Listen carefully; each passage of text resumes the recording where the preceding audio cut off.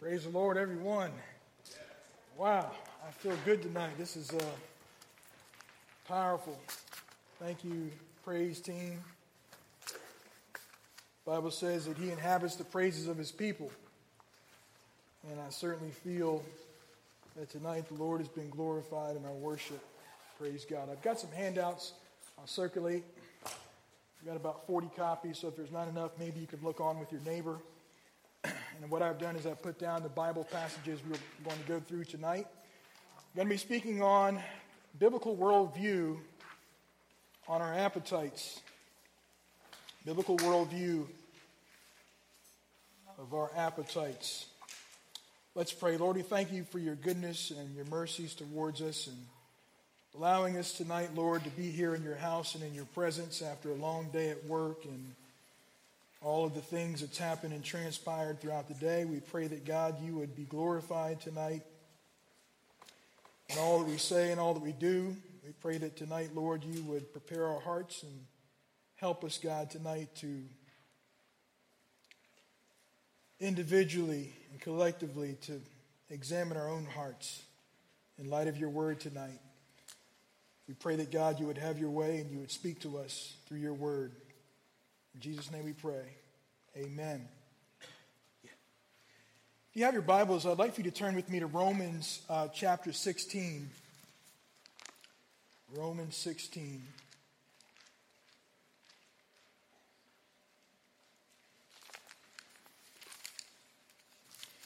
And I'm going to read out of the ESV version first, and then for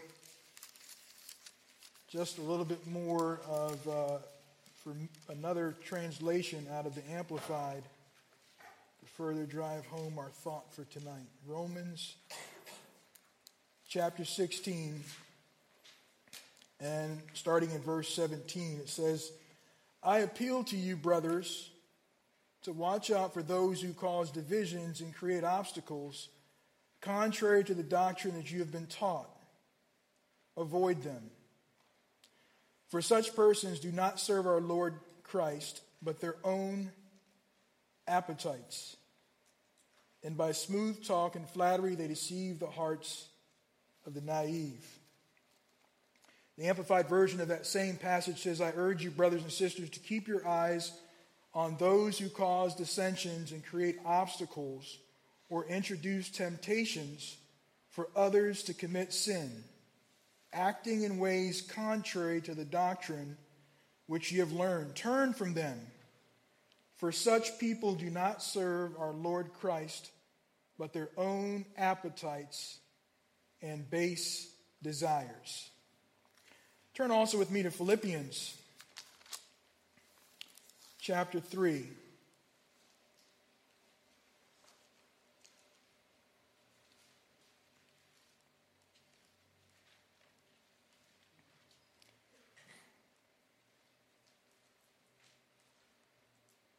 We're also going to be in verse number 17. Brothers, join me in imitating me and keep your eyes on those who walk according to the example you have in us. For many of whom I have often told you and now tell you even with tears, walk as enemies of the cross of Christ. Verse 19, their end is destruction. And I'd like for you to read that next phrase with me. Their God is their belly, and they glory in their shame, with minds set on earthly things. It says, but our citizenship is in heaven, and from it we await a Savior, the Lord Jesus Christ, who will transform our lowly body to be like His glorious body, by the power that enables him even to subject all things to himself. And then again in the Amplified version, that same text, brothers and sisters, together follow my example and observe those who live by the pattern we gave you. For there are many of whom I have told you, often told you, and now tell you even with tears, who live as enemies of the cross of Christ, rejecting and opposing his way of salvation, whose fate is destruction, whose God is their belly, their worldly appetite, their sensuality, their vanity, and whose glory is in their shame, who focus their mind on earthly and temporal things. I think the scripture is pretty profound and pretty plain concerning our appetites and the need for us to have our hearts and minds focused and set our affections set on things above. I wonder if you can visit with me the world of arachnids and spiders for just a moment. I know, Zach, this will probably be uncomfortable for you. Zach doesn't like spiders. But I saw this analogy the other day, and it made me think of this very topic tonight. And it's about how spiders are wonderful engineers. They're able to spin very craftily and very skillfully a web to trap their victims and to trap their prey. There's what's called a funnel web, which is very wide at the top and then gets narrower as the web is constructed. And the whole idea is to trap its victim or insects or its food, its prey. Meanwhile, the spider will wait at the bottom of the web, and the unsuspecting insect or victim or prey is unaware of what is happening. All the while they're trapped in that web, trying to escape, but unable to do so. There's a gum-like substance on that silky web that's been spun, almost invisible to the eye, but so subtle and so unable to be avoided. The silk lines stick to its victim and keeps it from getting disentangled. The insect, victim, or prey will spin and turn to their eventual demise, unable to free themselves from this crafty web skillfully spun. At last, the very precise moment the spider will, seeing its prey and its victim move unsuccessfully in that web, caught in its trap, will then at the last moment insert its venom and poison to finish off its prey.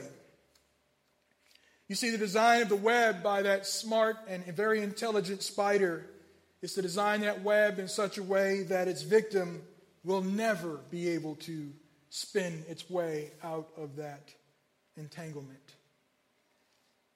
And I think about the area of appetites, and I'm going to be dealing with several different things, but mainly want to focus in on sexual immorality and how the enemy has used immorality and pornography to be that web.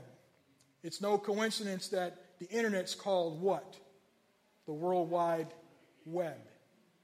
It's interesting to note how it is able to capture its victims and capture its prey and entangle individuals. And unaware and unbeknownst to them, they find themselves trapped, closed in, unable to disentangle themselves from this very dreadful and very pervasive sexual form of immorality. So I want to talk tonight about biblical worldview of appetites and want to frame out what is the issue, what does the Bible have to say about this, how should we as Christians live in the midst of it, and how should we as Christians expose the darkness and preach the gospel. So you might be asking, so what is the issue here? And we're going to go through quite a few scriptures tonight, some of which that are on your paper I may not get to. But I think it's worth defining what pornography actually is. And we're going to deal with some things the Bible talks about, the works of the flesh, and we're going to list those things out. But mainly as it pertains to our appetites, our world is saturated and sex-crazed and sex-obsessed. And it's all because of unrestrained desire, unrestrained appetites, that we are witnessing the moral collapse of our nation. So you might be asking, what is pornography? Pornography is any material, I repeat, any material, written, visual, auditory, that incites sexual lust or unwholesome desires. So that kind of captures the full swath of even what you might not consider to be pornographic, from books to you name it. Apart from Christ, we are depraved, we're vain, we're prideful, we're lustful, we're rebellious, pleasure-seeking, sin-prone in our desires, our thoughts, our imaginations, and especially in our appetites. Jeremiah 17:9 in the King James Version, the writer sums it up and says, "The heart is deceitful above all things and desperately wicked. Who can know it?" The ESV version says, "The heart is deceitful above all things and desperately sick. Who can understand it?" God created us to be image bearers and Christ worshipers, but He also created us with a free will and with an imagination. And as we grow and as we mature and move from childhood and into adolescence and into adulthood, there are certain freedoms and privileges with which we are afforded. And those under the sound of my voice will be able to attest to the fact that we now, as young people, you've grown some autonomy, some leverage, some space, some privilege, some freedom, some independence. And this is the area in which the enemy will attack how we spend our time, our money, our affections, our choices. Satan has made sure that there's no shortage of available outlets and means to draw upon our lustful and sinful desires through the means of our own appetites. When I refer to appetites in tonight's lesson, I'm referring to the inner self, the belly, the stomach, the Bible calls it. In the Greek, it's called kolia. And that meaning gives a little bit more understanding of what that actually means. The appetites is that which goes down into a cavity. What is a cavity? A cavity is a deep cavern, a place where we store, a place where we are able to keep things private or hidden. Is an area that represents areas in which it appeals to our flesh. Appetites are things or efforts made to bring some level of satisfaction, pleasure, or reward. Some appetites are wholesome and godly. Other appetites are the exact opposite of all that is good, healthy, wholesome, and godly. I'm going after the elephant in the room tonight when I refer to a biblical worldview of appetites. Mainly pornography in the area of sexual immorality and sexual addiction. But it also encompasses other areas: overeating, vaping, smoking, addictions, habits, vices, any other indulgence we participate in that is not glorifying to God. Galatians chapter 5, I'd like for you to turn there. I'm sure you're familiar with this text. And while I'm reading this text, I'd like for you to mouth the words even at your seat, because there's something that happens to our soul and that speaks to we preach the gospel to ourselves when we can out loud begin to profess and confess the word of God. Amen? So Galatians chapter 5, the Bible talks about keeping in step with the Spirit. Verse number 16 says, "But I say, walk by the Spirit, and you will not gratify the desires of the flesh. For the desires of the flesh are against the Spirit, and the desires of the Spirit are against the flesh. For these are opposed to each other to keep you from doing the things you want to do." And a big, hearty amen belongs there. "But if you're led by the Spirit, you are not under the law. Now the works of the flesh are evident." At the very top of the list, sexual immorality, impurity, sensuality, idolatry, sorcery, enmity, strife, jealousy, fits of anger, rivalries, dissensions, divisions, envy, drunkenness, orgies, and of these things. And the Bible goes on to tell us those individuals that practice these things will not inherit the kingdom of God. So these are all the areas of indulgences that the Word of God mentions. All these areas can be idols. All these areas can be problems of sin in areas in which we fail to please and glorify God. And I wonder, tonight as you examine your own heart tonight, do you find yourself dealing with misplaced affections and out of control appetites? I thought Pastor Jeff did an awesome job this past Sunday preaching about idolatry and that which from a secular worldview we call addiction. The Bible calls idolatry.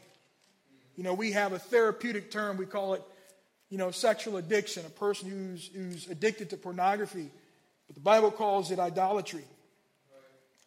And he went on to talk about the fact that The sin of idolatry in 2 Timothy 3, 1 through 9, that men will become lovers of self, lovers of pleasure more than lovers of God. And I think it's very interesting that he said that, the biggest idol that we have in our own lives is our own appetites. It's us. In 2015, 50 Shades of Grey took pornography mainstream, where the minds of mainly female, some male viewers were contaminated with Satan's vomit. It's literally what it was. Where Christian and non-Christian alike were consumed by this garbage, some 125 million strong, reading the books and then going to the theater and to see it on the big screen or on DVD. We are witnessing a society where unrestrained appetites will take us. America's obsession with sex and perversion is invasive and permeates our culture from the youngest to the oldest among us. Some people inadvertently or mistakenly think that sexual immorality is just a young person's problem. It's just for single young adults and people that aren't married yet. But I will tell you that sexual immorality also affects and goes into the ranks of those that have been married for some years, pastors, leaders. It doesn't stop there. Sin does not stop. It is no respecter of persons. We are witnessing a society where unrestrained appetites have taken the best and the worst. You've seen scores of lives ruined, marriages damaged, relationships destroyed, reputations tarnished over unrestrained appetites. From the Matt Lauers of the world to you name it, every personality you can think of, to politicians, to kings, have all been struck by the area of unrestrained appetites. So tonight I ask you, do you find yourself struggling, dealing with misplaced affections and out of control appetites? There are some numbers and some areas in which we can try to gain perspective on why pornography in particular is such a problem. Pornography is a $100 billion, that's right, with a B, $100 billion industry affecting some 70% of Christians today, up to and including church workers, leaders, and more. I've done a lot of research on it. I'm not big on giving lots of statistics, and I don't want to glorify this area, but porn is a poison drug in pill form, with a sweet outer layer that once you consume it, tastes sweet at first, but afterwards you are soon introduced to its bitter and poisonous core. Russell Moore of the Gospel Life and Pornography in his book says this: pornography or anything or any idol we place before God is how we demonstrate our distrust in God to satisfy us, comfort us, or provide for us. When we sin, we're saying essentially, God, you cannot be trusted to meet my needs right now. I choose instead to trust this, whatever that instant gratification is. We live in a society that's conditioned to live according to instant gratification. If you're thirsty, go buy Pepsi. If you're hungry, go buy pizza. If you're feeling like you're entitled to some type of escape, or you want to acquire some type of whatever appetite it is, within a few clicks of the mouse or a few movements on our cell phones, we can be right in the midst of sexual immorality. I can remember the times, and not too long ago, where pornography was something that you could not access from your home. You'd have to go somewhere. You'd have to go to a store to purchase a magazine or what have you. But now, the fact that the internet and social media and Instagram and all of these different outlets have made it so available to us as young people. And this is a battle that all of us face, from the young to the old. It is astounding how this has crept into the church and affected the ranks of many. Those that deal privately and secretively with the issue is dreadful, and it's something that I believe that the power of the cross is able to redeem us from. But sometimes the enemy can keep us spun in that web where we're like that spider, we're like that insect that's caught in that web. That entanglement is of such that the more we try to spin out of it, the worse and the deeper it grows. There's a college professor that said words that stuck with me to this day. And she said, if you sow an act, you reap a habit. You sow a habit, you reap a character. You sow a character, you reap a destiny. And that can be either in a positive sense, or if you're not living in accordance with God's word, that can also have a negative effect. But think about that. You sow an act. Everything we do, every appetite we indulge in, we're sowing an act. That act reaps a habit. You sow a habit, it reaps a character, whether godly or ungodly. You sow a character, you reap a destiny. What does porn, and there's so much information out there, what is pornography? What are the effects? What's the big deal? We have a society that kind of marginalizes and tries to trivialize the effect of pornography and sexual immorality. And, well, everybody's doing it. It's the norm. It's what people do. It's what young people do. It's what boys do. It's what young ladies do. I'm going to give you 10 things, 10 effects. And the list goes on, but I've just picked out 10 areas of how pornography and how this area of our appetites can damage our soul. Number one, it corrupts and turns our hearts away from God. Ultimately, this is a sin that will keep us out of the kingdom of heaven. We just read in Galatians chapter 5, the very top of the list, one of the things that the word tells us to avoid is sexual immorality. The word sexual immorality, if you translate that into the Greek, is porneia, or porn, the word that we get our word pornography from. So the very first thing on the list that the Bible tells us to ignore or that we need to abstain from is pornography. And this is something that's been around for centuries, since the beginning of time. It is, just the other day, Dave and I were talking, and he came across an article concerning Jonathan Edwards, one of the Great Awakening leaders back in the 1700s, when he addressed pornography in his day with 10 young men that were in his church. And he had found that there was a practice that they were doing. They were sneaking out of bed in the middle of the night, and they were meeting in the forest or the woods or what have you. And what they had was what they call a midwife's book. It was called the Bad Book. And in this midwife's book were pictures, drawings of women giving birth. And these young men would sneak out of the house during the night and go into the forest, and they would compare these books and talk about these images and make crude remarks. And as a result, it affected the church and these young men, their view of women and how they talked about women, and the crude talk and the coarse conversations that they had as a result of what they called the Bad Book. Just drawings, just artist renditions of women giving birth. And to think about that, that was 250 plus years ago.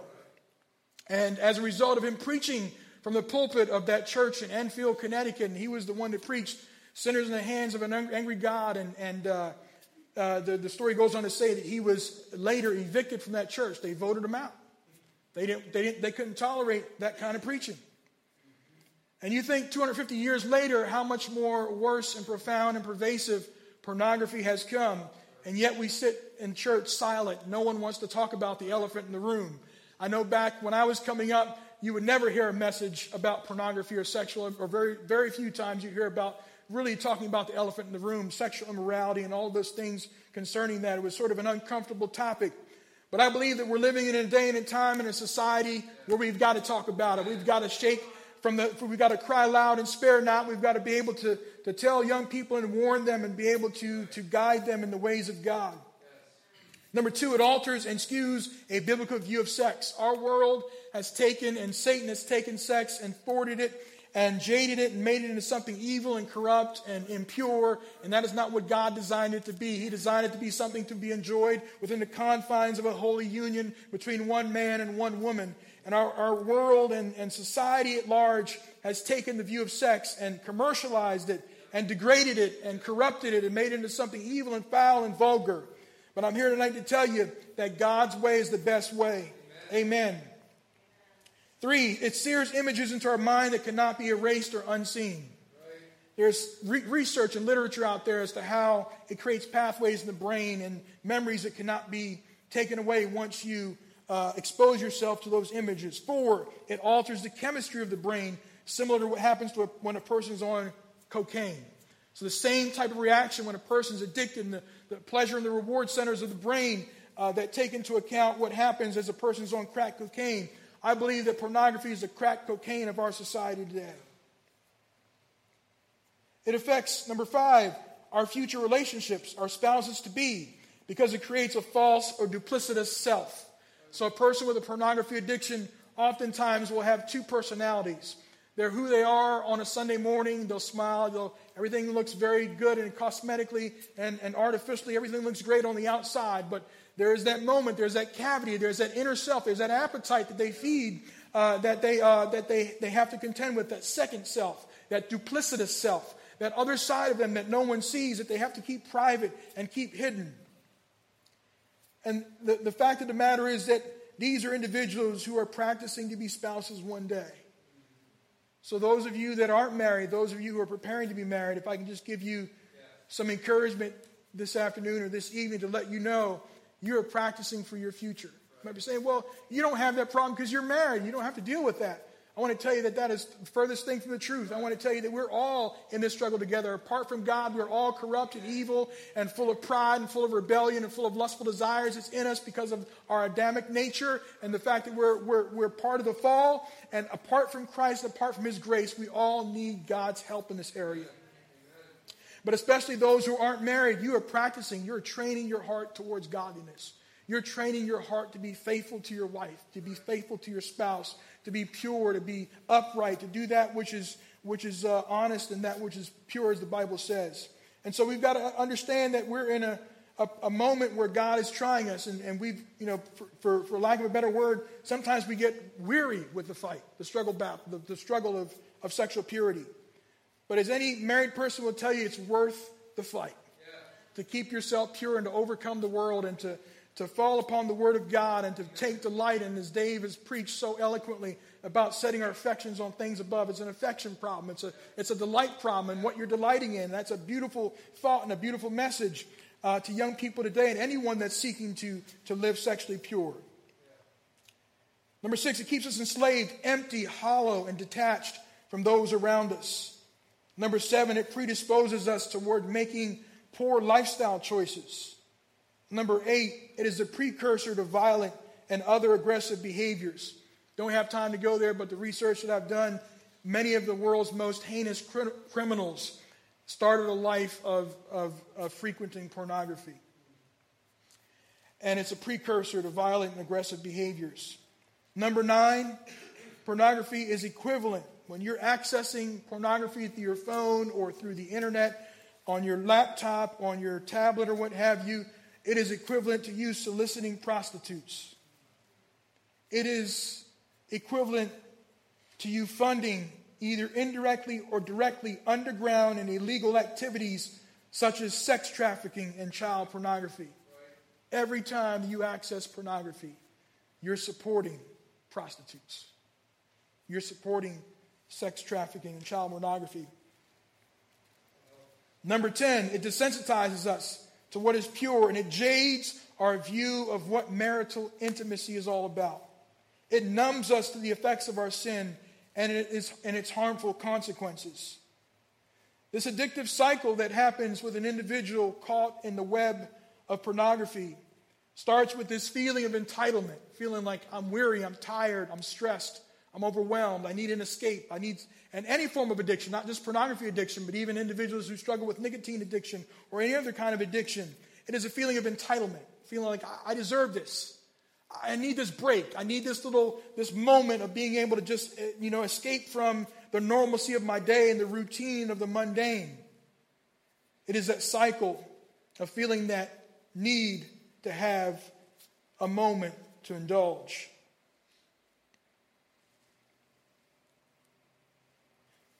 I want to take you to Genesis chapter 3, the book of beginnings, to understand what does the Bible have to say about this.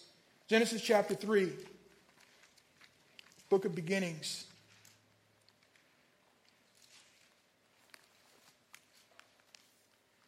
And this passage I've read so many different times, but in the context of appetites, the first sin in the Bible was committed around appetites, around food. The Bible says the serpent was more crafty than any other beast of the field the Lord God had made.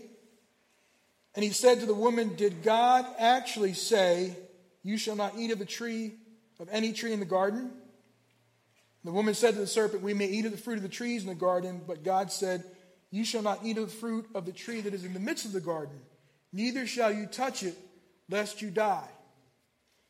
So, and I don't have to go there about the talking serpent and the fact that the talking serpent was slandering God and, doubting the word of God and all of those things, which is the very first step down that slippery slope is when we begin to rationalize our sin and rationalize, why we need this particular appetite.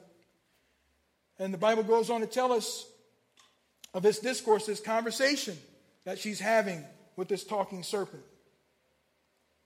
And then verse number 6 is profound. This is what happens. The Bible says, so. That's a big word there, so. So after all this conversation, number one, in the second chapter of Genesis, the Bible says that there were many other trees besides this that God had made that was pleasant to the eyes and good for food. So why Eve would be drawn to the one tree that God said that I don't want you to be around. It's poison. You eat of it, you're going to die. How many of us flirt and fantasize and romanticize with evil and with appetites that we know are not wholesome? We'll get as close as we possibly can without going over the edge and position ourselves. Maybe there are people in our circle of influence we don't need to be around. Maybe there are young men that are blowing up your phone on texting or whatever and enticing you to not live according to God's word. Maybe there are young men here that that there are things in your phone tonight that if it were to be exposed, you wouldn't be too proud about. But here we see the same exact progression.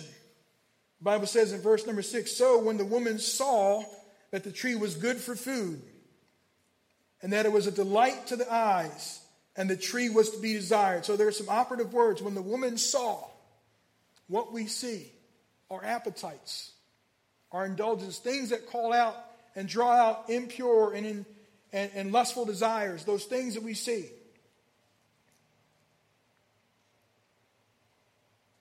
So we see in verse number 6, it was good for food. That deals with the appetites. It was delight to the eyes. And then we have the word desire. She took of its fruit and ate, and she also gave some to her husband who was with her, and he ate. Verse number 7, then the eyes of both were opened, and they knew that they were naked, and they sewed fig leaves together and made themselves loincloths. So it's kind of interesting how we see this juxtapositioning of their recognition of their own nakedness. Before it was not a problem. But all at the moment that they partook of the fruit, the first thing that they noticed was their own nakedness. I have to wonder if that is where pornography started. I can't prove it. That's just Rudy's commentary. But you have this juxtaposition of the shame around them knowing instantly. There was shame, there was embarrassment, there was this notification that something's not right here. This should not be happening. This should not be taking place. And the Bible says that they immediately went into hiding, the seclusion, the secrecy, the trying to hide and cover their tracks. The Bible says it was like almost immediately they went into this mode of trying to cover themselves. Which is the same end result of a person who's struggling with their personal appetites or with, in this case, sexual addiction or pornography. The hiding, the covering, the lack of being able to be transparent, the deception, all of these things take place and which are very reminiscent of the fall. The scripture goes on to say that they heard the voice of the Lord in the cool of the day, and the Bible tells us in verse number 9, the Lord God called out to the man and said, where are you? And he said, I heard the sound of you in the garden, and I was afraid because I was naked and I hid myself. And he said, who told you that you were naked? Have you eaten of the tree of which I commanded you not to eat? And then we start the blame game. The man said, the woman whom you gave me.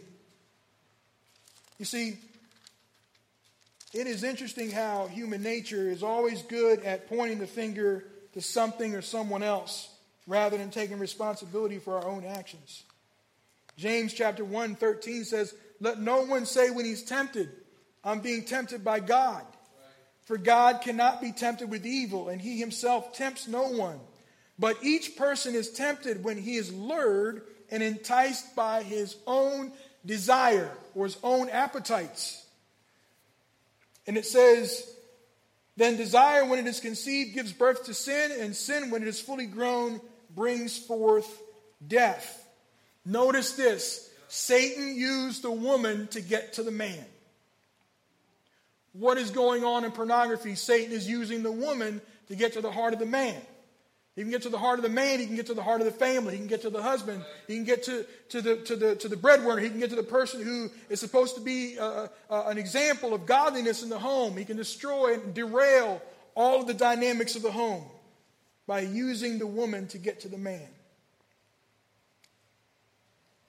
The fall brought about an awareness of their own nakedness and their need to cover, hide their shame, guilt, loss of transparency, and their loss of purity.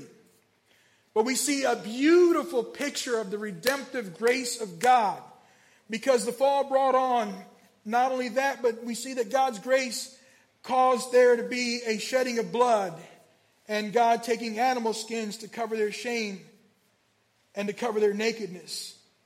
What's powerful and goes on in verse number 22. So notice this. They took up the fruit. Their eyes were opened. We see that they were out of communion with God. And verse number 22. Notice the words it says here. Then the Lord God said, behold, the man has become like one of us in knowing good and evil. Now, lest he reach out his hand and take also of the tree of life and eat and live forever. Therefore the Lord God sent him out of the Garden of Eden to work the ground from which he was taken. So God had to deal with sin. God did not let them be comfortable in their sin. God had to drive them out of the garden because he's a just God. If they were to partake of the tree of life in their sin-ridden state, it would mean that they would be forever locked in that state of being. They would be eternally, if they ate from the tree of life, they would be eternally locked in that place of sorrow apart from God. And God's grace would not allow that to be, that they would be living in their sin forever. And so God had to put a stop to it and banish and drive them out of the garden as a means of judging sin. You see, God's never going to be happy and content with us living a life of sin apart from him and apart from knowing him. He's never going to be content with us living a life of disobedience and rebellion. But God will judge sin. And it was God's grace. It was God's grace that he did not allow Adam and Eve to partake of the tree of life. Because if they grabbed hold of that tree, they would have lived in their sinful state forever. They would have become immortal and lived forever. But the Bible tells us and goes on to tell us that sin does not stop with just one act of disobedience.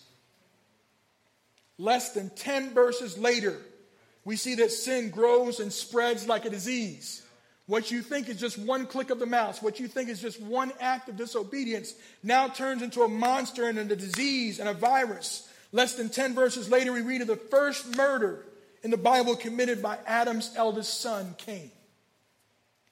And the eternal word spoken concerning Cain is an admonition for us today. In that 4th chapter of Genesis, it says in verse 7, if you do well, Cain was complaining about his brother Abel having an offering that was more acceptable to God. And the Bible says, if you do well, will you not be accepted? And if you do not well, sin is crouching at the door. Its desire is contrary to you, but you must rule over it. I want to encourage you tonight to let you know that sin is crouching at each and every one of our door. It is on our doorstep. I don't care if you've been serving God for 40 years, you've been serving God for 40 days. Everyone in this room has sin crouching at your door. The appetites and the desires of our own sinful nature are still there. But by the power and the grace of God, we are able to rule over it through God's power, and by his grace, we're able to overcome those sinful desires and those lustful desires by God's grace. Amen? Amen. So thank God for his grace that he's allowed us to be able to walk in freedom and liberty over sin. Hebrews 4 in chapter 12. I want to take you to another passage. I know this is somewhat foundational, but we have to understand tonight that God's word is the antidote. It is the antidote, I should say. It is the cure, the panacea for our sin and for our proclivities apart from him. Hebrews chapter 4. I love this passage. As I read it and I saw something different in this passage concerning what God's word needs to do in us. It says in Hebrews chapter 4 and verse 12.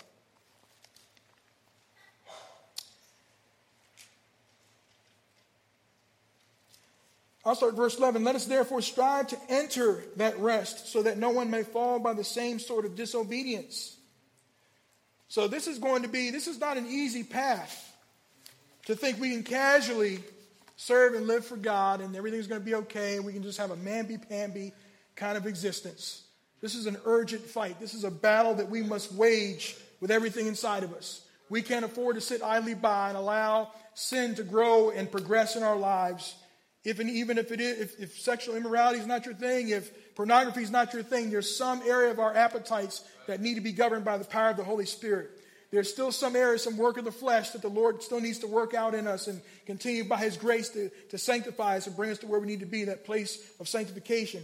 Hebrews 4 and 12 says this, for the word of God is living and active, sharper than any two-edged sword, piercing to the division of soul and of spirit, of joints and of marrow, and discerning the thoughts and intentions of the heart. And that no creature is hidden from his sight, but all are naked and exposed to the eyes of him to whom we must give account. So while we think that our sin is secret, no one sees or hears or knows what we're doing, we have an all-seeing God, we have an all-knowing God. And the Bible here tells us through his word's alive and it's active. And it's sharper. This is something I want you to understand that I never recognized before, is that the word of God is like a hypodermic needle. The Bible talks about it piercing through to the deepest part of the man's being. The soul and spirit, that's the deepest part of a person's being. The joints and marrow is the deepest part of the individual. That hypodermic needle is the compilation of two Greek words, hypo and dermis. Hypo means under, and dermis means skin. So under the skin. The word of God is able to get under the surface. It's able to get under the surface and pierce through to the event of being able to get down to even where the bloodstream is. If you want to tell what's going on with an individual, draw their blood. That blood sample will tell everything that's going on in that person's life. It'll tell you what they love too much, and it'll tell you what they don't love enough. It'll tell you that they have too much, perhaps they love too much fried chicken and greasy foods and cholesterol-bearing foods. It's going to tell you what they love too much. And it's going to tell you if they're anemic, what they don't love enough. We need the Word of God to penetrate our hearts to the extent that it gets down to the very core of our appetites. It gets down to our bloodstream, gets down to the bone and marrow. The place where blood is produced is in the marrow. Those stem cells is produced in marrow. God needs to get clear down into the very deepest parts of us and pierce through. And the Word of God should be drawing something out of us. The Word of God should be examining us and laying us bare before Him so that we can see where we need to grow, where we need to thrive and strive to be more like Him. Oh, that Word would get to the deep and most inner parts of our being, our appetites, and reveal our thoughts and intentions. Oh, that God's Word would be a mighty burning fire in our soul, like Jeremiah said, like fire shut up in my bones. That we won't be comfortable or able to remain in our sin, remain apart from His grace and the process of sanctification, but that we would be yielded to Him. So here's the issue. I want to tell you tonight, you don't have a porn problem. You have a worship problem. You have an idolatry problem. If porn is not your parenthetical idol or appetite, you've got a sin problem, and your sin problem is attributed not to some therapy model, not some addictive cycle where there are dozens of them out there, but you've got a worship problem. We were created to worship God. We were created to experience the fullness of God and the joy of the Holy Spirit. And any other desire or any other experience is just a mere substitution for worship. We have an idolatry problem. Exodus 20 and verse 3, our pastor preached on this past Sunday, did an excellent job concerning the second commandment, thou shalt have no other gods before me. What are some examples of gods that we place before him? Well, self, what I want, my pleasure, my habits, my addictions, my job, my career, my family, my wants, my desires. Turn with me to Exodus 32. I'm hurrying along. Exodus 32.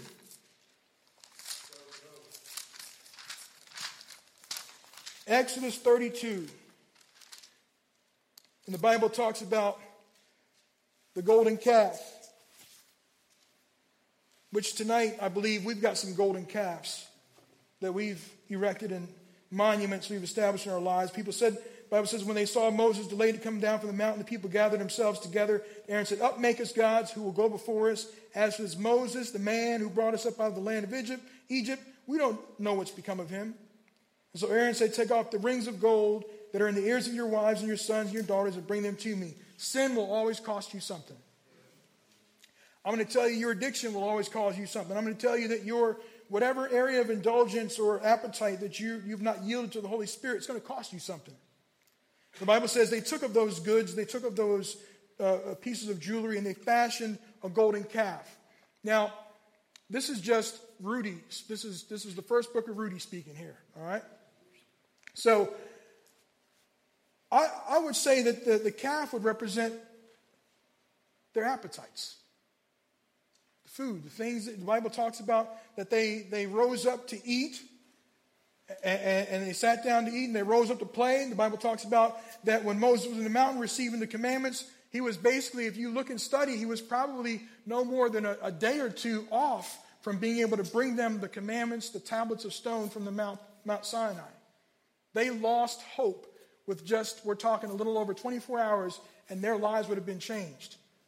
But they began to become impatient, they become frustrated and overwhelmed. They said, we got to make a God to satisfy this craving that we have right now because we want to see something. We want to see, what's going to, we don't know what's become of Moses. We're going to make our own God. We're going to craft and make our own little design of what we think God should be.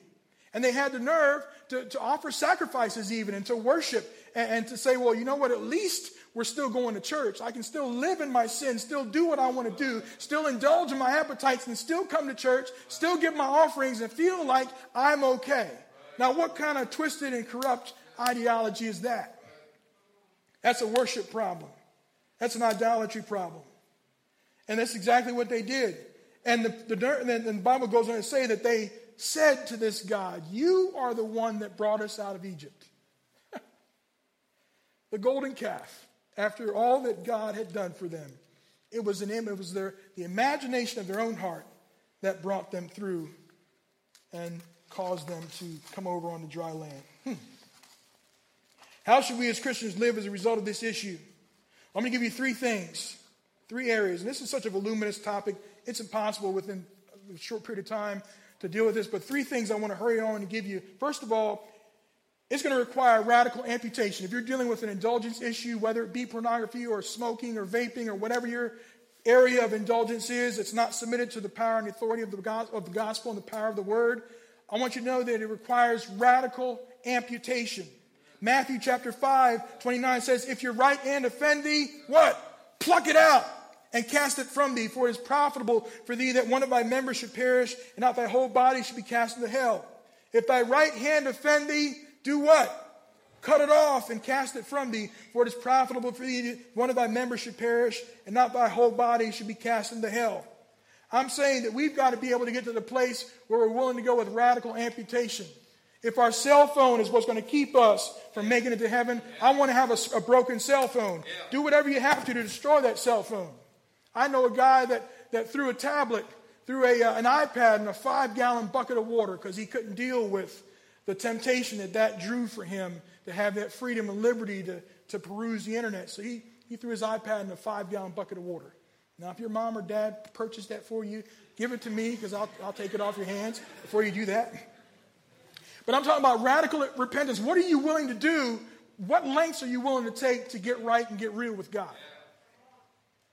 Peter denied the Lord. The Bible says in Luke 22:62, the Bible says in that last verse that he went and he wept bitterly. Do you know what it is to weep bitterly? It's not some type of, oh God, I'm sorry that I failed you again. But I believe that Peter wept bitterly when he recognized, Jesus! Jesus! Jesus!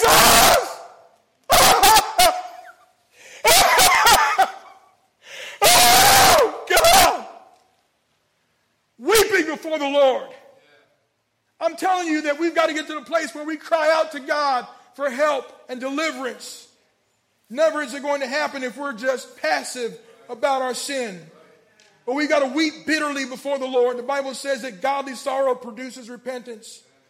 Joel chapter 2 and verse 12 through 17 tells us, yet now, even now, declares the Lord, return to me with all your heart, with fasting, with weeping, and with mourning, and rend your hearts and not your garments. Return to the Lord your God, for he is gracious. He is merciful. God's not trying to come and condemn you, and God's not trying to beat you down, but he wants you to come to him in repentance and weep and cry and howl before him. And whatever it takes for you to have radical repentance, we need to be willing to do that, to consecrate our hearts before God. I'm afraid we're in a generation that wants it the easy way out.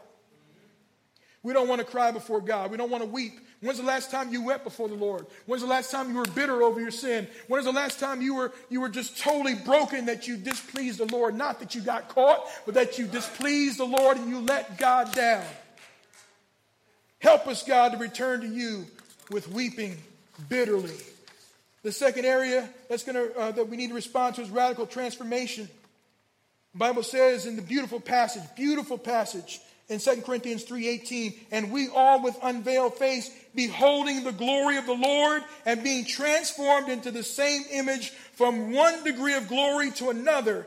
For this comes from the Lord who is the Spirit. My gosh, is that not a beautiful spirit, a beautiful passage of Scripture? The Bible says that it is the Lord who gives us that ability to move from one degree of glory to another. So if you're able to say no to that rated R movie, that's one degree of glory to another.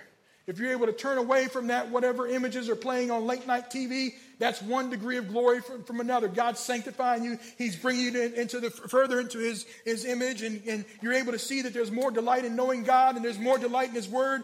If you're able to read one chapter or two chapters instead of one, you're going from one degree of glory to another. I'm not saying that we're saved by our works, but what I'm saying is we've got to get to the place where there's radical transformation. That God and his glory and the power of the Lord and the time in his word, the time in his presence causes sin and all of our other affections to pale in comparison, to be putrid in the presence of Jesus Christ. Oh, that his word would delight our hearts. Oh, that we would get to the place where there's no match between our love for God and our love for the things of this world. Let us purify ourselves from everything that contaminates the body and spirit, 2 Corinthians 7:1 says. Colossians 3:2, set your affections on things that are above and not on things of the earth. Romans 12:1 and 2, do not be conformed to this world, but be transformed by the renewing what? Of your mind. God, we need the Lord to help us to renew our minds. The images, the things we've seen, the experiences we've had. God, help us to renew our minds in your word. Psalm 119, 9 through 10, how can a young man keep his way pure? How can you do it? In 2018, how can you live for God in a sex-saturated society? How can you do it? By living according to your word. By seeking God with all of your heart and not allowing your heart to stray from God's commands. Some practical level stuff. It's going to require some radical accountability. We've got to start talking to people that are godly, that we can trust, that we can go to, and we say, you know what, I'm going out of town on a business trip and I need prayer coverage. I need you to ask me the following questions. Have you lived for God? Have you read your Bible? Have you prayed today? You need to have that radical accountability partner. I have a radical accountability partner that I'm able to be honest and open with. Why? Because I don't trust myself. Why? Because my appetites apart from God are vile and they're impure, and I struggle with the same things you struggle with, but I've learned to put my hope, my faith, my hope in Jesus Christ. Filters. You need to have filters on your phones, on your internet devices, if that's the case. Don't watch late night TV if you've got cable television or whatever, and you find yourself indulging in certain things. Well, maybe you don't need to watch late night television anymore. Maybe you need to turn it off. Are you hungry? Are you tired? Are you alone? Those are the moments in which the enemy is able to get through to us and break down and exploit our vulnerabilities in the areas of sexual immorality because it's easy, it's convenient when we're hungry, we're tired, we're alone. Preach the gospel to yourself. How should we as Christians expose the darkness and preach the gospel? John chapter 8 and verse 12 says, again, Jesus spoke to them and said, I am the light of the world. Fungus cannot grow in the dark. So if we expose using the light of God's word on that fungus in our lives, if we keep it dark, we keep it hidden, that fungus is going to grow. And I'm sure that there is a fungus among us in the church called pornography. And we need to have the light of God's word. And the Bible says, whoever follows me will not walk in darkness, but will have the light of life. We need God's word to shine in our hearts. 1 John 1, 7 through 9 says, if we walk in the light as he is in the light, we have fellowship one with another. And the blood of Jesus, his son, cleanses us from all sin. If we say we have no sin, I don't know, is everybody in this room that says that you have no sin? All of us have sin. The Bible says we deceive ourselves and the truth is not in us. But if we confess our sins, aren't you glad that he's faithful and just to forgive us of our sins and cleanse us from all unrighteousness? So tonight, if you're struggling with addiction, you're struggling with any indulgences that are not submitted to the power of Jesus Christ, tonight you can confess. You don't have to go to a priest or a confession box, but tonight in your seat, you can begin to talk to God and ask him for forgiveness. You can begin to allow his light to shine into your heart, the light of his glorious grace, to expose those deeds of darkness, the things that are dark and decrepit, those cavities in us, those places where we store memories and things that are ungodly and unwholesome. We can begin to bring them to the light of the cross. Allow the power of God to cleanse us, the blood of Jesus to cleanse us from all unrighteousness. Last but not least, pray for yourself. We can pray for others as well as we recognize that we are sinners saved by God's grace. We can preach the gospel to ourselves and remind ourselves of the power of the cross. The only hope that we have is the power of the cross that saves from sin, that's able to cure us from the incurable disease that Jeremiah talks about, that who can know it, that we are desperately sick. Apart from God, our hearts are sick and wicked and vile. But in Jesus Christ, amen, the Bible says, John 10:10, I am come that they might have life and have life to the full. God wants you full of joy. He wants you to have freedom. He doesn't want you to be entangled with all the things that burden our minds, oftentimes with the struggles and the strains of this life. But tonight, through the power of Jesus Christ, we can have a newfound freedom through the power of the cross. Tonight, if we'll take hope in that. I want you to just bow your heads with me and pray as we close out tonight. I pray that there's been some passage, some measure of God's word that's spoken something into your life tonight. We're going to have small groups in a moment, but right now I just want you to just close your eyes and think about where you are tonight in terms of your walk with God, the area of your appetites, or their misplaced affections, or the things or the areas in which you're not delighting, as Dave so wonderfully preached about delighting in God's word, and it's an affection problem. Tonight maybe God's wanting to speak to your heart and draw you closer to him, but there first has to be a willing mind. There first has to be an admission, a confession, and agreeing with God that I need to submit my desires and my appetites to God's word and his grace. Tonight I just want to pray over you that God would continue to work, and that even tonight there will be a residual effect of the word of God.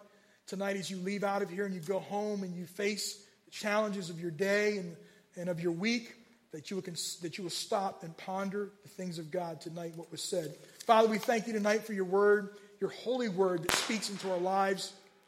There are areas of us that are broken, that are ruined by sin, that are destroyed. There are relationships that are tarnished and that are destroyed because of sin and because of appetites and indulgences that have overstepped their bounds. And tonight, Lord, I pray that there would be a healing balm, that there would be, Lord, a flow of your spirit, an ointment, as it were, that would be applied to our soul, our sin-sick soul. Tonight, we pray the grace, the power of the Lord would be revealed in every heart. That, Lord, as we even prepare ourselves to go into small group and even leave out of these doors, let there be a residual effect of your word tonight that will speak to us. And kind of like a drive-through tonight, we kind of got a parade of scriptures, but let us take home these scriptures and open the bag and unpack what the word is really saying to us and begin to eat from it.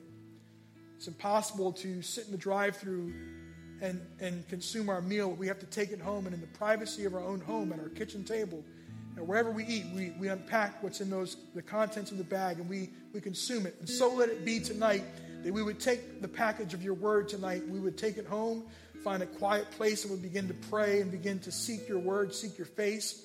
Help us to cry and to weep and to Lord, be broken over our sin to the extent that our emotions are moved, that not even just our emotions, but that, God, our hearts will be broken over what breaks yours.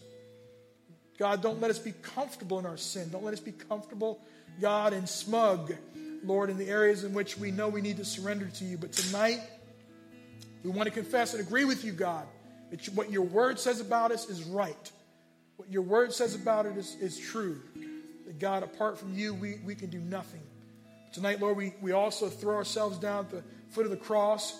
We accept tonight, Lord, that you're able to give us grace and power and strength to help in our time of need, that you're a high priest that is touched by the feelings of our infirmity. And we know that, God, you're able to produce healing and strength.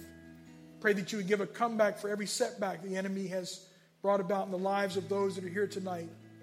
We just thank you, Lord, tonight. We pause and we just want to linger in your presence, even if it's just for a few moments. Speak to us, God, tonight, we pray.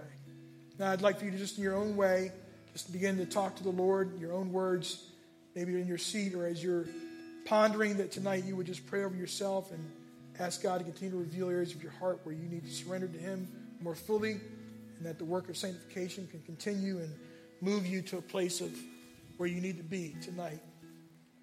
Hallelujah. Thank you, Lord. Thank you, Lord.